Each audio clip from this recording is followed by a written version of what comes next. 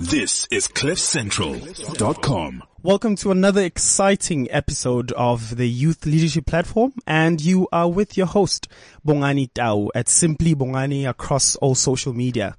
We are very excited, this being our first episode for the year 2018, and I have some wonderful guests. We're speaking dynamic leadership in moving society, and as per usual, I'll start with introducing my guests and we'll take it from there. So to my left, I've got the wonderful from Gibbs and lovely Fazlin. And to my right, or directly in front of me, if you may, I've got another lovely, and she's got a beautiful big smile. Oh, wow. Lulega. So guys, welcome to the show. Thank you for coming through. Kindly introduce yourselves to the Youth Leadership Platform listeners. Oh, thanks for having me. I'm Fazlin Taufi. Yes. I always introduce myself like this and I get flack for it, but I'm a failed entrepreneur and it's a badge I wear very proudly. Okay. So people often ask, why do you introduce yourself like that? Because there's positives after all of the negative, after all of the gunk. So the reason I work at the Gibbs Entrepreneurship Development Academy, is because my mission in this world is to allow more entrepreneurs to fail, so that it's not a bad thing, but to fail from that, to learn from that failure. Yes. So first day back at the office for 2018, my kind of mantra is keep celebrating the failure so that you can celebrate the success. Sure. And that's essentially what I'd like to chat with you guys about alongside Luleka today. Awesomeness. Lulega. Thank you very much, Bongani, for having me here. Yes. I'm very honored to be here. My name is Lulega, and I like to introduce myself by saying that I am a rural girl. I am from a community called Gopa in the Eastern Cape, which is between Flagstaff and Bizana. Okay. I was lucky to have parents who had a home in Durban, where we could go to and then study there for university. Mm-hmm. And then I got employed by a mining company in Durban. Yes. Relocated to Johannesburg after a few years, where I stayed here for about 3 years. And then I enrolled on the Gibbs Social Entrepreneurship Program. Yeah. And then that program sort of gave me the push I needed. So it was a launch pad. It was a launch pad. Okay. Yes.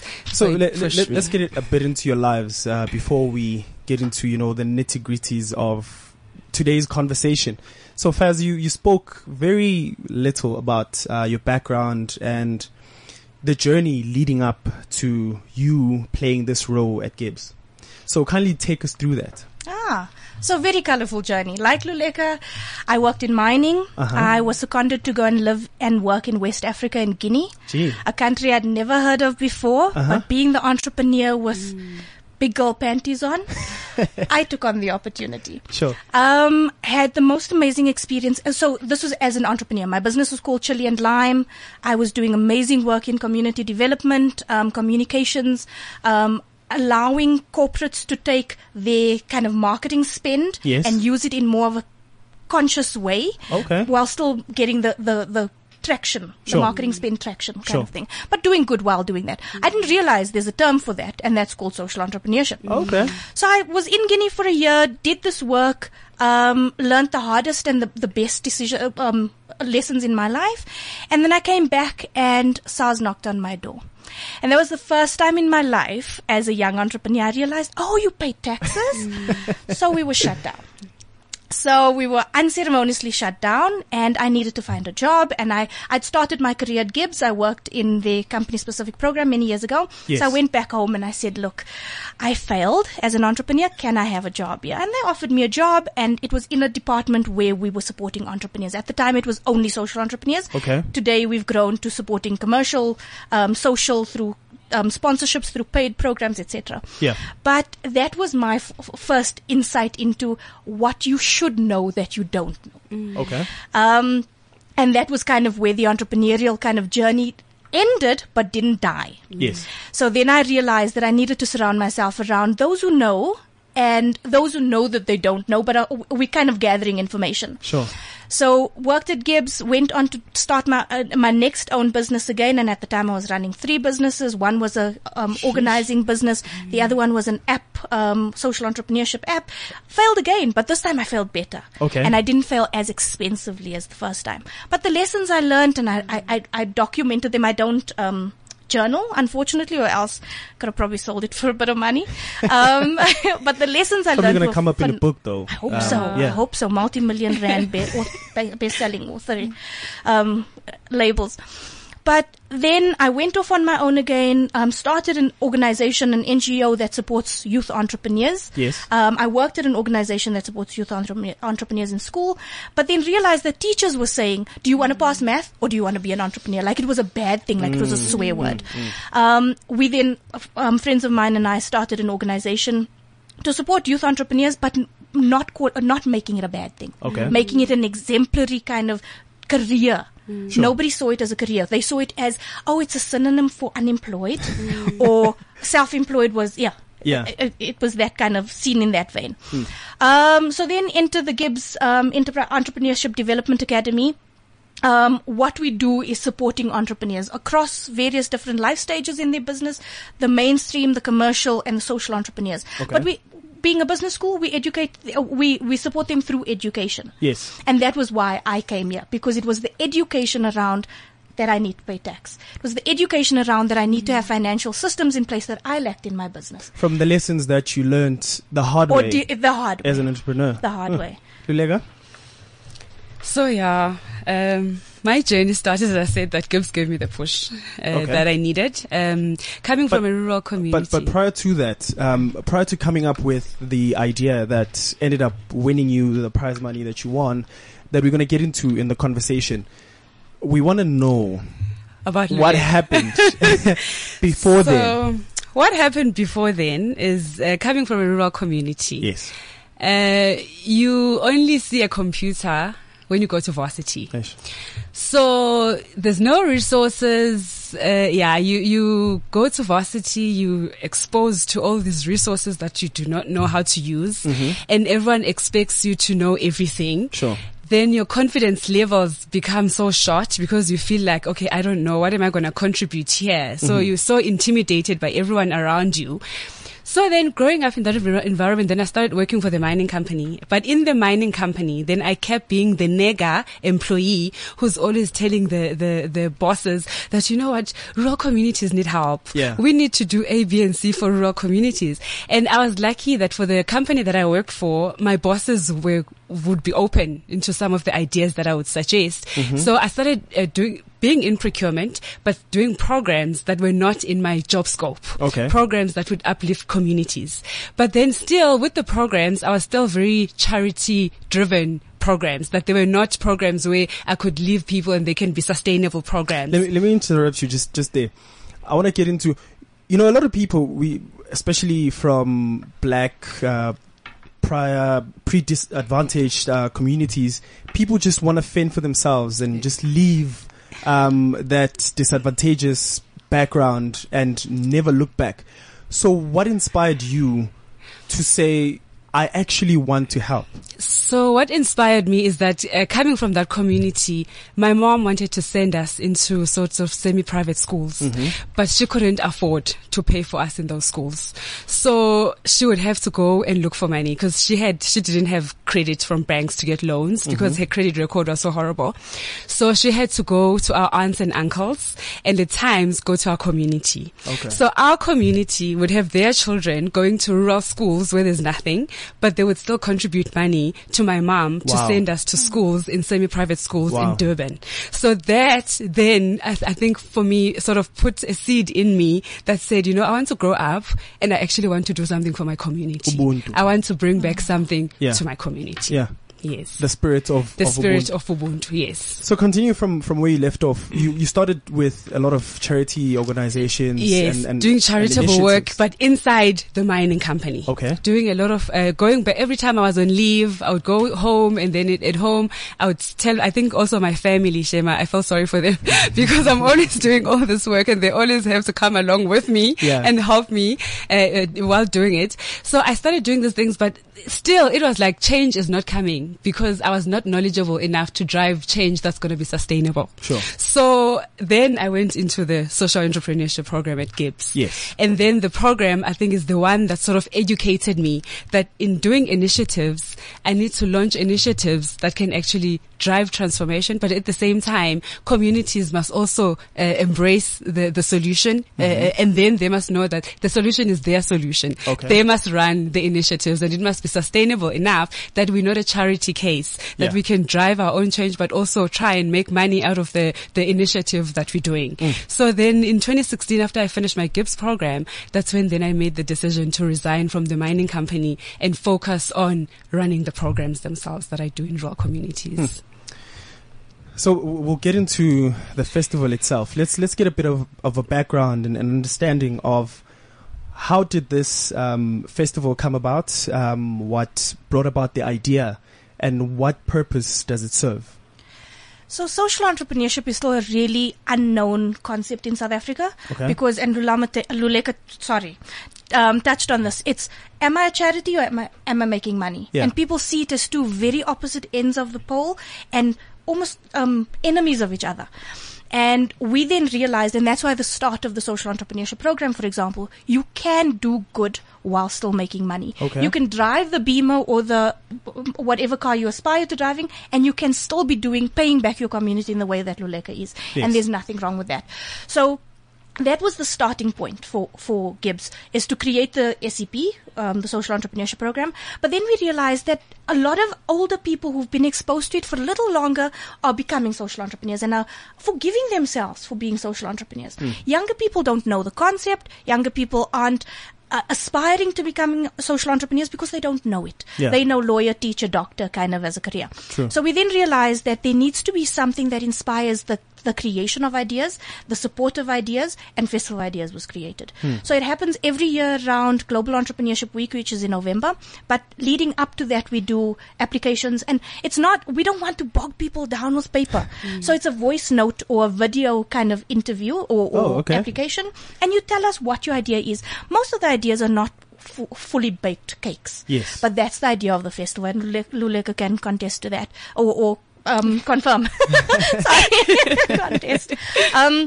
That through the process, even just you're putting that idea on a video or a voice note starts having you work through your idea yourself. And then you go, so who am I going to supply this to? Yes. Why? Yes. For how much money? Yes. I need to live. I need to get to Durban and Eastern Cape, for example. And then once you're selected, the process then walks you through workshops on how you're going to make this a reality. There's no point in just having a festival and just having an idea and just winning 55,000 Rand. But you need to make that a reality. Or you need to take that money and seed it into the idea that you've already started. And that's how the Festival of Ideas. So when do registrations start, and how do young entrepreneurs get into the program or apply? So the call goes out around September. Okay. The call goes out around the 1st of September. This year it was the 1st of September. And it goes out to most my job at Gibbs is marketing. So my job is to go out and talk about what it is that we're currently doing. Okay. What's exciting for the young people. So obviously it goes out in ways that are exciting to the young person. Social media, radio shows like this one that speak to young people. Yes. And it tells them exactly what it is that they'll need to have to apply. So have you got an idea? You can't come there with no ideas. The Festival of Ideas. And then it walks you through the sense of we'll workshop that idea so it becomes an actual thing that you can put a name to and say that is my legacy. So around the 1st of September, we start that process, the open call. From about the 1st of October, we do interviews. So it's not necessarily physical interviews with you.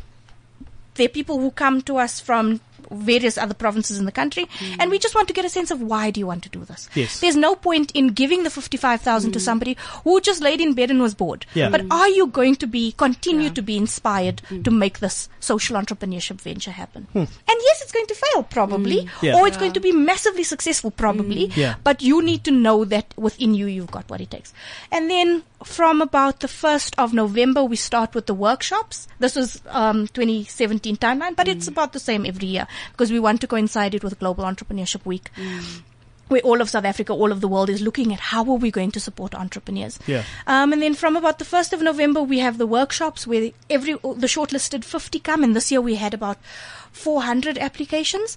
We shortlist that to 50 and they come and they workshop, and that's when they start meeting each other.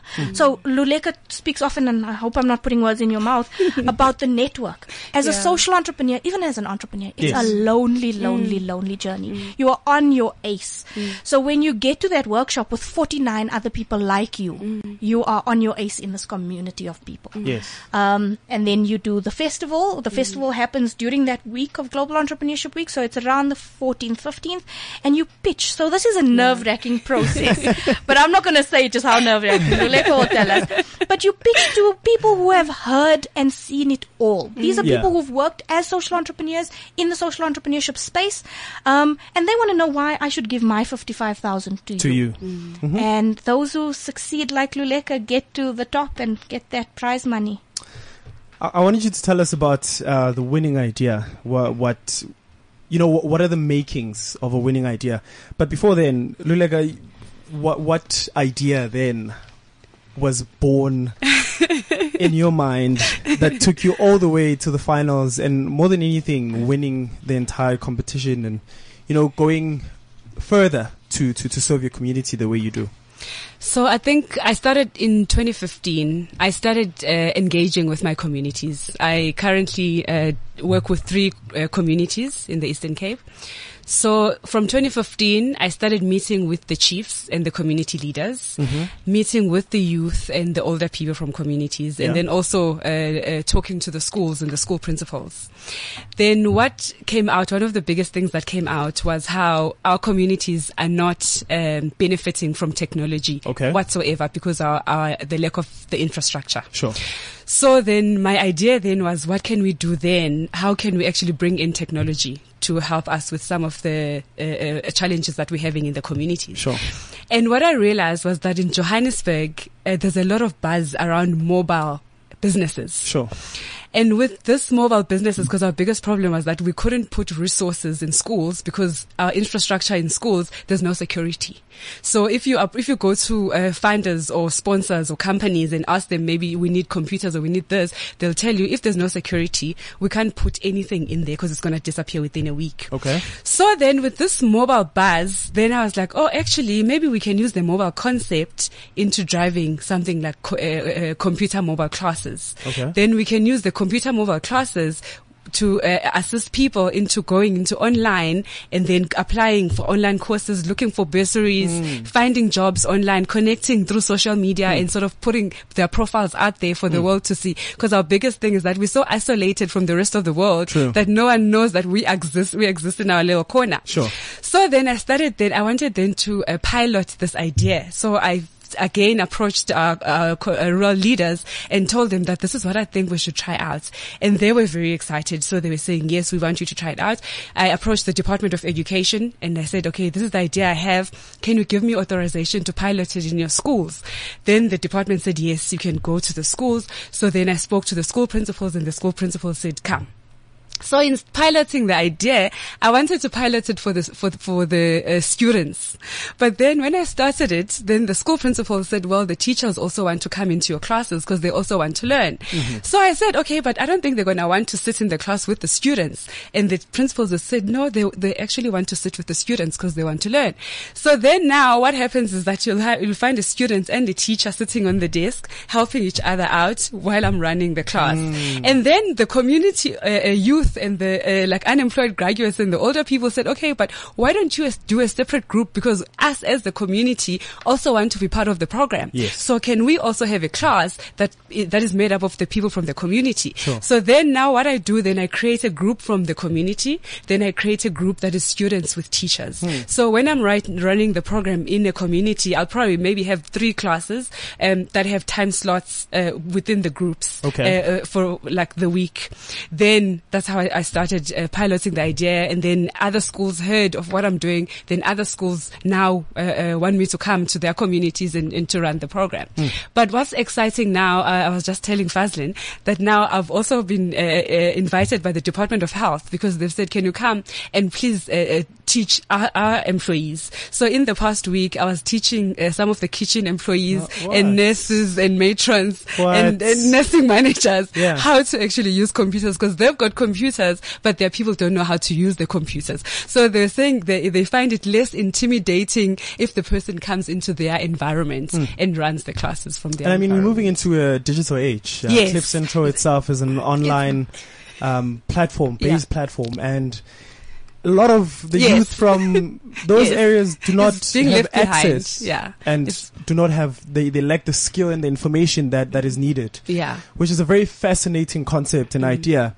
So tell us one story of someone that, you know, through everything that you've done with this program, you've seen them move from where they were to a better place.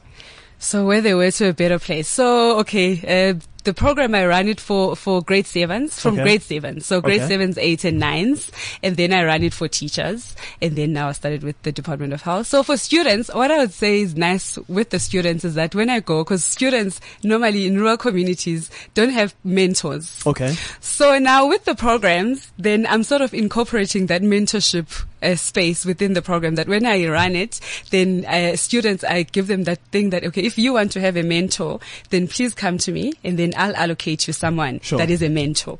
So now we've got one of the last school I did last year, we had a student who's the top math student in the district of Alfredo. Yes. So being the top student, he doesn't have any type of guidance as to, okay, now I'm the top student, but how am I going to move forward here? And that's what happens, that students, no matter how intelligent they are, they're going to get pass, lost in, then nothing's going to happen, because there's no guidance or mentorship whatsoever. They fall through the cracks. They fall through the cracks. So now what's happened with the student, I've been able to link him to someone who works here in Johannesburg at Telkom. Okay. To sort of the guys Mtogozisi. Yes. He's mentoring the student, and he's sort of holding the student by the hand, and he's going to lead the students as to what subjects do you need, because one of the biggest problem, and students are always asking me, so miss, if I want to be a pilot, what subjects do I need to take? Sure. Because no one is advising us in schools that this is how the career that you want to take, these are the subjects that you need to take.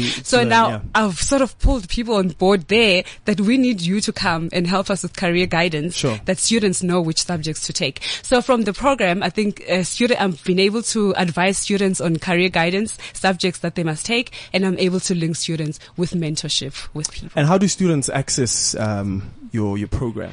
So currently, people access it through principals, because in the Eastern Cape we don't have online platforms. Okay. Currently, my computers are what we're gonna use to sort of link with other people. Okay. But what happens is when I go to the school, and also because I've got a relationship with the Department of Education. Yes. So when I go to the school will sort of word of mouth program tell another school that she's ran the program. But also what I do is I do reports after each and every program that I've done. I'll do a report. I'll send it to the director of the Department of Education, so he knows what's happened in that program. So those reports then get circulated as well, and they go to other schools.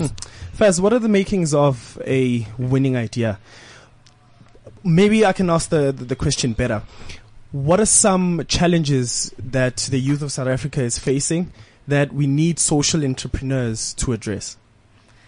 So, very recently we realized that green economy is becoming a really big thing. Things like the water shortage in Cape Town or globally, but we see it pronounced in Cape Town. The fact that agriculture is not sexy anymore for anybody, but especially not the young people. So for example, this year or last year, 2017's competition was focused on social and green. Sure. Because we want to get young people conscious again about what's important. Okay. That's important.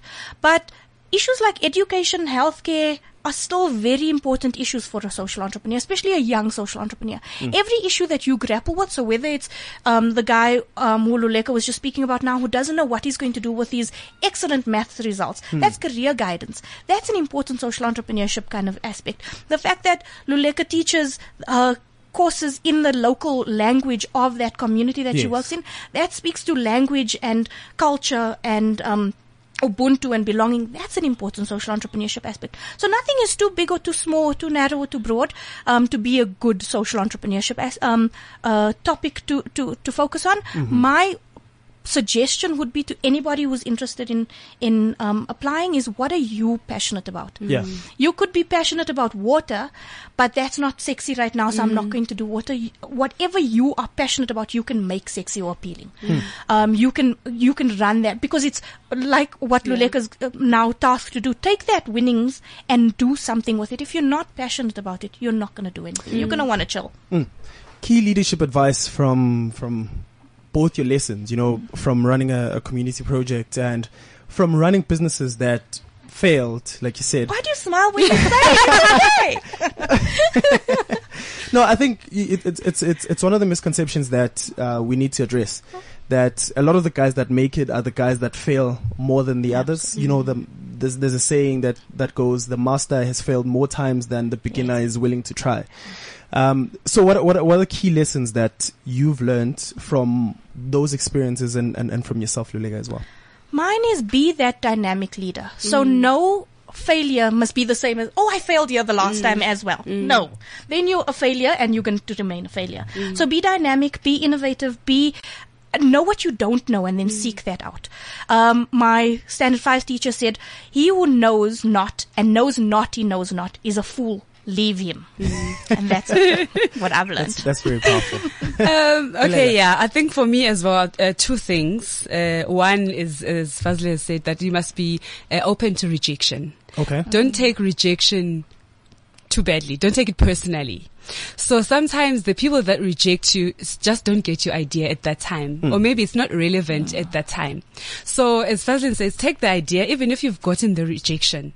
Rework the idea if you have to rework the idea. And if it's not a great idea, it's okay to say, yes, I understand it's not going to work. I need to go back to the base and start from scratch. So you be open to rejection. Don't take it personally. The second one, I would say engage. Okay. Engagement is so important. So for me with communities, I've had to engage with so many people because I've wanted the solution to come from the communities. Okay. I didn't want it to be my solution, but I wanted it to be their solution. Sure. So as part of civil society, I'll say, you have to engage with government. I have to talk to the Department of Education. I have to talk to the schools. And then also, I have to talk to private sector because we don't have that much money. We need private sector to help us with the initiatives that we're doing. So know that you're going to talk to a lot of people and also a lot of diverse people. So be open into talking to the different people because you don't know who's going to come alongside and say, I want to help you. So be willing to be open-minded as to that someone from anywhere really is the person that can help you. Well, thank you very much for coming through and spending time with the Youth Leadership Platform. I think a conversation like this is a conversation we can keep having over time.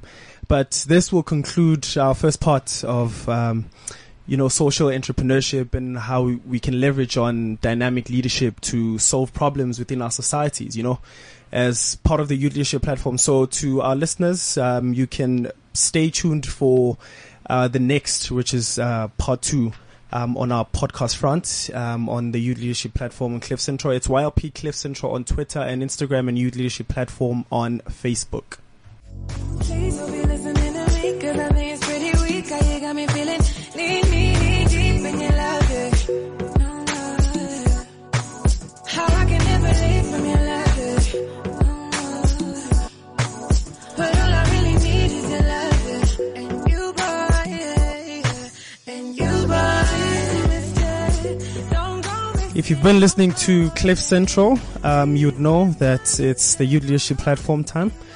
And this is part 2 of leveraging on dynamic leadership and social entrepreneurship, really, to help change the perception of society about the problems that we have and help society as well try and figure out and configure ways and solutions to solve some of the biggest problems that we have. And for this part of the conversation, I'm joined by 2 dynamic leaders again, which is Ubabu Pumlani as well as Anele. And I'm going to have them introduce themselves right away. And welcome to the show. Thank you for having us on your show, Bongani. Thank you very much. Should I start? Yeah. Okay. You may go ahead, but I'd love Ubabu Pumlani to say something before we go Anyway. Thank you for having me. All right, cool. You might want to speak up a bit there, all right. just so the projection is Speak and span. Okay. Cool. So on my side, my name is Anele Mkhuzo-Mahape. Sure. And I run a company called the African Entrepreneurship Initiative. Yes. Which we started in 2016 on the 1st of July. So we've been running now just over a year. And our main focus is it's a entrepreneurship development company, Okay. but with a specific focus on youth-owned enterprises in townships and peri-urban areas. Yeah. So let's define youth. What would youth mean in this context? So youth in terms of triple B codes would be 18 to 35. Okay. So that's our main focus, and black-owned companies. Okay. Yeah. Primarily, or that's that? 51% black-owned at least. Okay, Yes. cool. All right. And yourself? Okay, as you said, my name is Pumlani. I run a company called Beehive Capital. Yes. We do enterprise and supply development. Our payoff line is development that changes lives. So we design enterprise programs for corporates and the public sector. And we always say we just want to do programs that develop people, keep on teaching and teaching without any results being seen. So we're very mindful of what the programs we take the people through, and we want to see results at the end of it, of the programs. Yeah. You've been in the industry for quite some time now. Looking at some of the specs, doing my own research, it stretches back to the late 90s, and you've kind of worked your way to where you are right now. What are some of the highlights of your journey, culminating to where you are right now with Beehive Capital?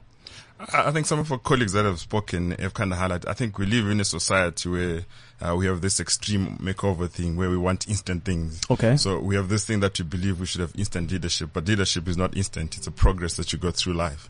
And further to that, I always say, if we're constantly looking for extreme makeover, the next big thing, we will not identify a leader, because leaders come over a period of time.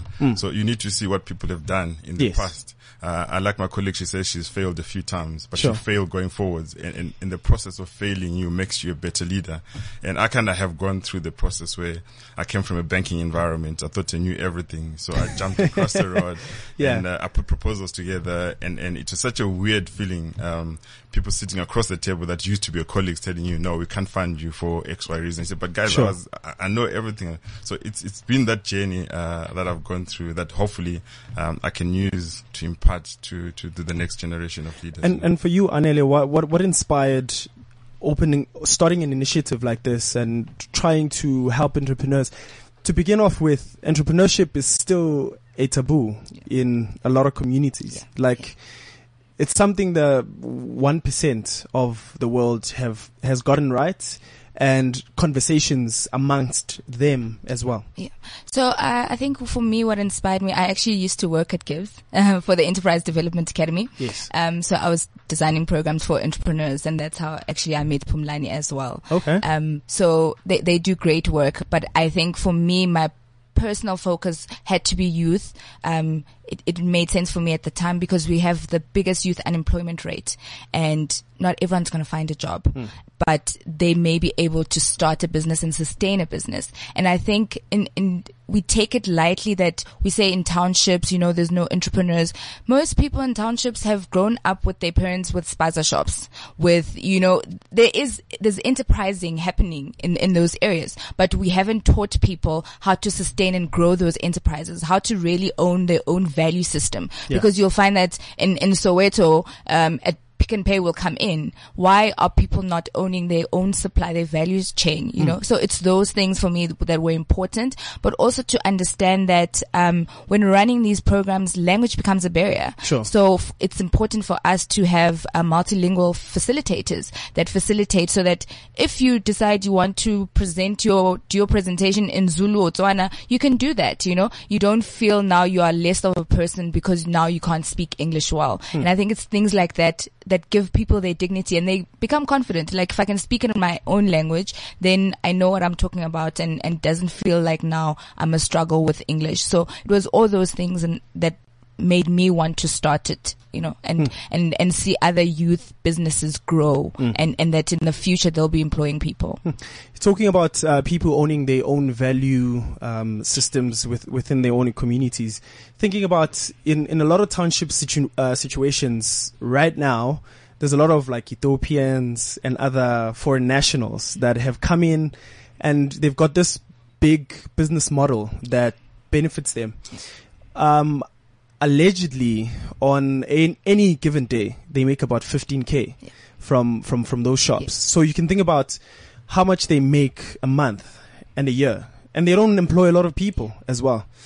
And you think about the whole system as well of them combined in all these different townships, and how many of their stores are there in one particular township? How much money are they making? And why are black people not leveraging on that, and building on that and owning that and making that money to develop the areas themselves? It's a very moving subject. Yeah. So I think for me personally, I always say that if you can go to another country, sure, where you don't speak the language, you don't know anyone, and make a success of a business, then you deserve that market. And I think for us as black people, we need to start saying, what can I learn from these communities? Because the one big thing that they do well is collaboration. So what they'll do when they get to any township or whatever, they'll find out who else is there. They'll collaborate so that when they buy in groups, and then they can get discounts, which is why then their products might be cheaper than the next person. Sure. So it's things like that where we need to stop fighting a competitor and realize that there's something that they're doing better than you. Then how can I learn from that and do it better? Because this is your playground, but you're failing at it. How do we learn then and teach each other to do the same, if not better? Yeah. Okay, can I just touch on that? I mean, sure. I'm glad you brought that point up, because the last two programs we actually ran with spaza shops, one in Freedom Park and other one in Ivory Park. And one of the things that we've learned, which she highlights, is that normally the people who emigrate are normally the entrepreneurial people that come through, and they're able to succeed. And what you also learn when you travel, I mean, I was privileged to go to London, and I discovered all the fish and chips shops are run by either Chinese or run by the Indians exclusively. So the challenges we have is not uniquely South African. Sure. It's a challenge that we have on a global basis. But more importantly, when she talks about collaboration and understanding the value chain, I always give an example when we do these sessions in the township that the airtime industry, the prepaid airtime industry, is like 6 billion rand a month business. Wow. So I sit with the enterprise and say, how many of you make 10,000 rand profit out of the airtime industry amongst all sellers? And none of them make that kind of money. And the trick there is actually understand, how does the airtime industry work? And often we normally stand back and say, we criticizing people, how do they make so much money? And we don't take the time to actually understand what the value chain is about. Sure. The minute you do that, then you start understanding what the issues are. And one of my pet hates of the work that we do at Gibbs is that we have entrepreneurs who are entrepreneurs by default. They come across a great opportunity and they don't do any work in terms of research and understanding the industry. And they fall on a good wicket. But when the hard times come, they can't adapt and start understanding what the business is all about. So one of the key things we try and teach the entrepreneurs we work with is who understand the value chain as much as you can to the nth degree, because the dynamics change all the time and they change regularly. So you need to have What are some of the things or principles that entrepreneurs need to understand about morphing with your business? Because when you are a startup and you always treat your business as a startup, it will always be a startup. Yeah, but for it to change, there's certain things that need to come into place. We look at Nokia, actually. At some point, of all the phones that were sold in any particular year, 60% were Nokia phones that were sold. 2 years later, only 2% of the market they owned. That change. A lot of entrepreneurs do not understand that. So enlighten us. So I think the first kind of mistake entrepreneurs make, or startups, is that I've got a great technical skill. For example, you created radio and whatever, and you decide, okay, I'm going to go open a radio station. Sure. Running a business is a totally different thing. You know, you have a technical skill, but you need to have a business skill. Sure. You know, there's marketing, there's sales, there's all these things that you probably don't know of. So those are the things you need to educate yourself around. You need to understand the market. Are you actually solving a problem, or is it just something that's a fad and then in 2 years' time it's going to be gone? You know, or there won't be a need for it. There won't be a need. So if you really have a good understanding of the problem you're solving, you're more likely to be sustainable, because when things shift and change, it's still a requirement. It's still a problem that's there that requires to be solved. So I think it's those things that startups must be very cognizant of, but also they need to be curious and find out everything. Like learn, read, find out what other people are doing in different countries.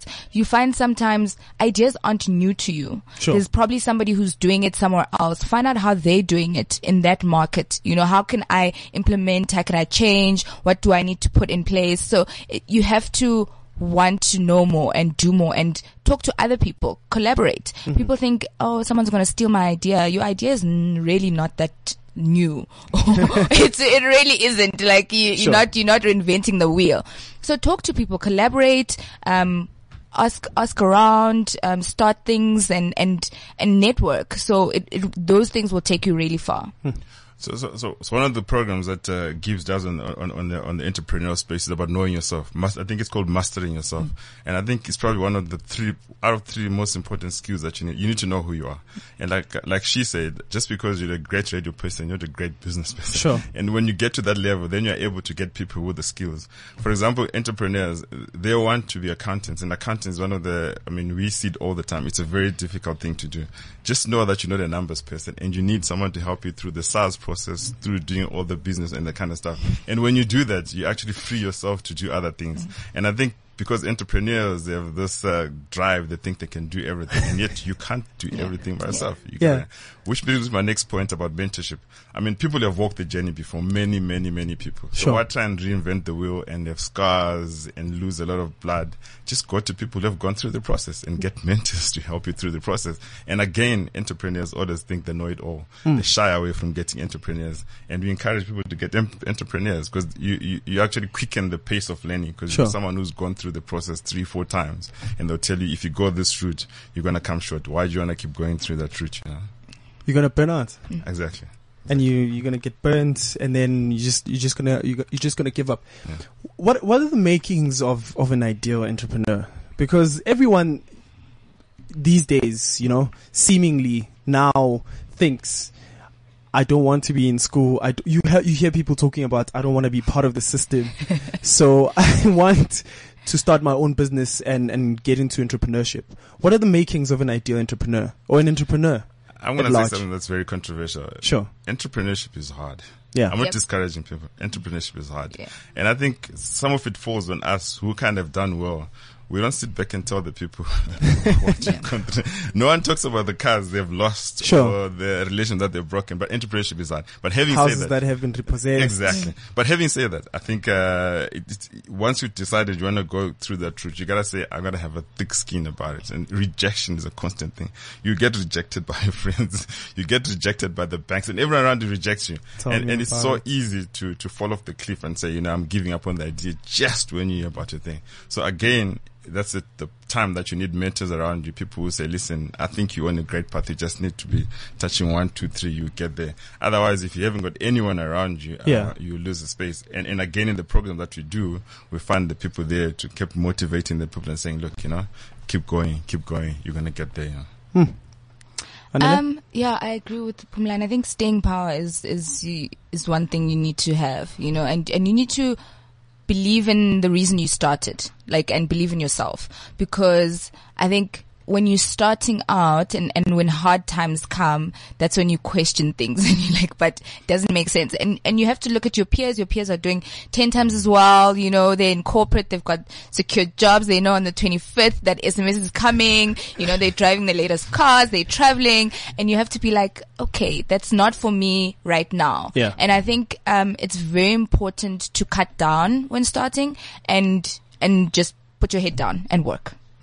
It's work. You can't be lazy. You're not gonna, even if you employ people, if your work ethic is not great, they're not gonna have a great work ethic because they're gonna learn from the leader.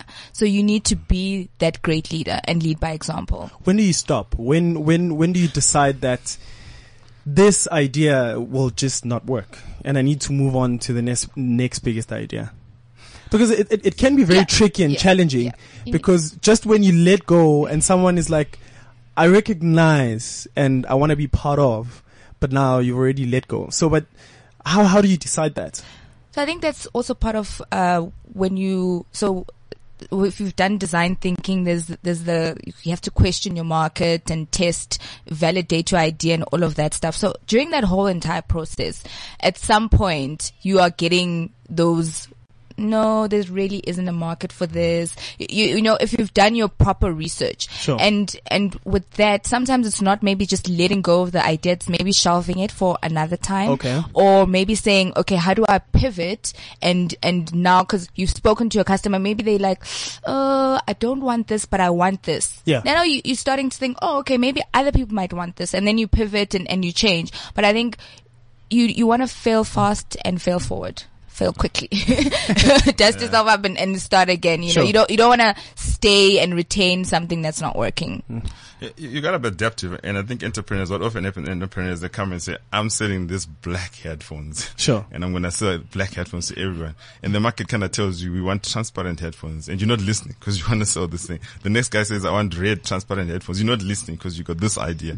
So one of the things about entrepreneurship is being able to adapt, to realize that this idea is not working. Okay. I need to go back, either rethink it or move to something else. And I'm thinking most entrepreneurs, they struggle with that concept because, you know, you've left work, you've put so much money into it, and I want to make this thing work, but this thing is not working. But at some point, you gotta realize this is not working. I gotta move to the next thing, because if you keep pushing this, it's not gonna happen. Yeah. But maybe just to sidetrack, I mean, you talked about a question of entrepreneur. How do people become entrepreneurs? And one of the things that we teach is to kind of like say, hopefully one day some of us are going to be parents here, is to say, what do you teach your kids in terms of entrepreneurship? And my journey, certainly, it was one of those things where I think I was probably finishing last year of school, and my dad kind of said to me, listen, you can go and work, you can live okay, but you can be an entrepreneur and be wealthy. And I never listened to him for so many years. And I did the route of going to school, going to varsity and doing all this. But something kept nagging me, saying, I gotta do this thing. Sure. So for me, the one thing is that parents play a very important role. And more importantly, the people who come from the townships. When you've done well, you gotta go back to those communities and kind of say, you know, this is what entrepreneurship is about. Because there are a lot of people who have no idea what to do about entrepreneurship. And if we leave the townships, who's gonna mentor those people in the townships? And perhaps the last thing is to kind of say, also my mother, she was very entrepreneurial. At that point, I never thought about it, but she would always make jerseys and make dresses and make things and sell to supplement. But at that time, you're growing up, you know, you're busy with your own hustle. You're not even thinking about but that. The value of parents and also just the mentorship that it's like it's subliminal mentorship that you go through is very important in the life of entrepreneurs that we work with. Yeah. Gee. So because of time, last question. If you were president for one day, what would you change for entrepreneurs in South Africa? And we'll start with Anele. Oh wow, thanks, Morgan. I think one thing would probably be tax. Okay. Definitely. What about tax? Firstly, I think for the first 3 to 5 years of entrepreneurship, entrepreneurs shouldn't be taxed. Or if they are, there needs to be a tax relief. I think, for me, I think that's one of the biggest hindrances, that, entrepreneurs experience. As Fazlin mentioned, you come back and you have like this huge tax bill, you know, and you're still getting, when do you reinvest? Sure. So I think that's what I'd do. Okay. For me, I would say it's dissemination of information. And I'll give you a simple example. Sure. The bread industry is a simple thing. We have spaza shops that order 10 loaves a day from a thing, and the price they get, they can never compete. What we've done is to say, why don't you look at the whole township as one market? We will deal with the issues. Now, when you're looking at a market and you're saying these guys are buying 5,000 loaves a day, the price that you get is very different. Although at a smaller level, they're buying 10 loaves each per spaza shop, but if you're getting 5,000, the price they get is very different. For me, it's just getting information to the entrepreneurs. It's very critical for them to understand the market. Oh. Guys, thanks a lot for coming through as well and sharing that knowledge. And we will put up the information to it's www.beehivecapital.co.za, and we've got www.aeinitiative.co.za. So you can go and check it out to our Youth Leadership Platform listeners. I remember to be part of the conversation on YLP Cliff Central on Twitter and Instagram, and you can get a hold of me on @simplybongani across all social medias. Tell us what you think about the shows. Tell us what you want to hear more. Tell us what issues and what kind of guests you want to have in the forthcoming shows, so that we can help you move society. through leadership. From the leadership platform and myself and my wonderful guests, it's good day and God bless for now. This is CliffCentral.com.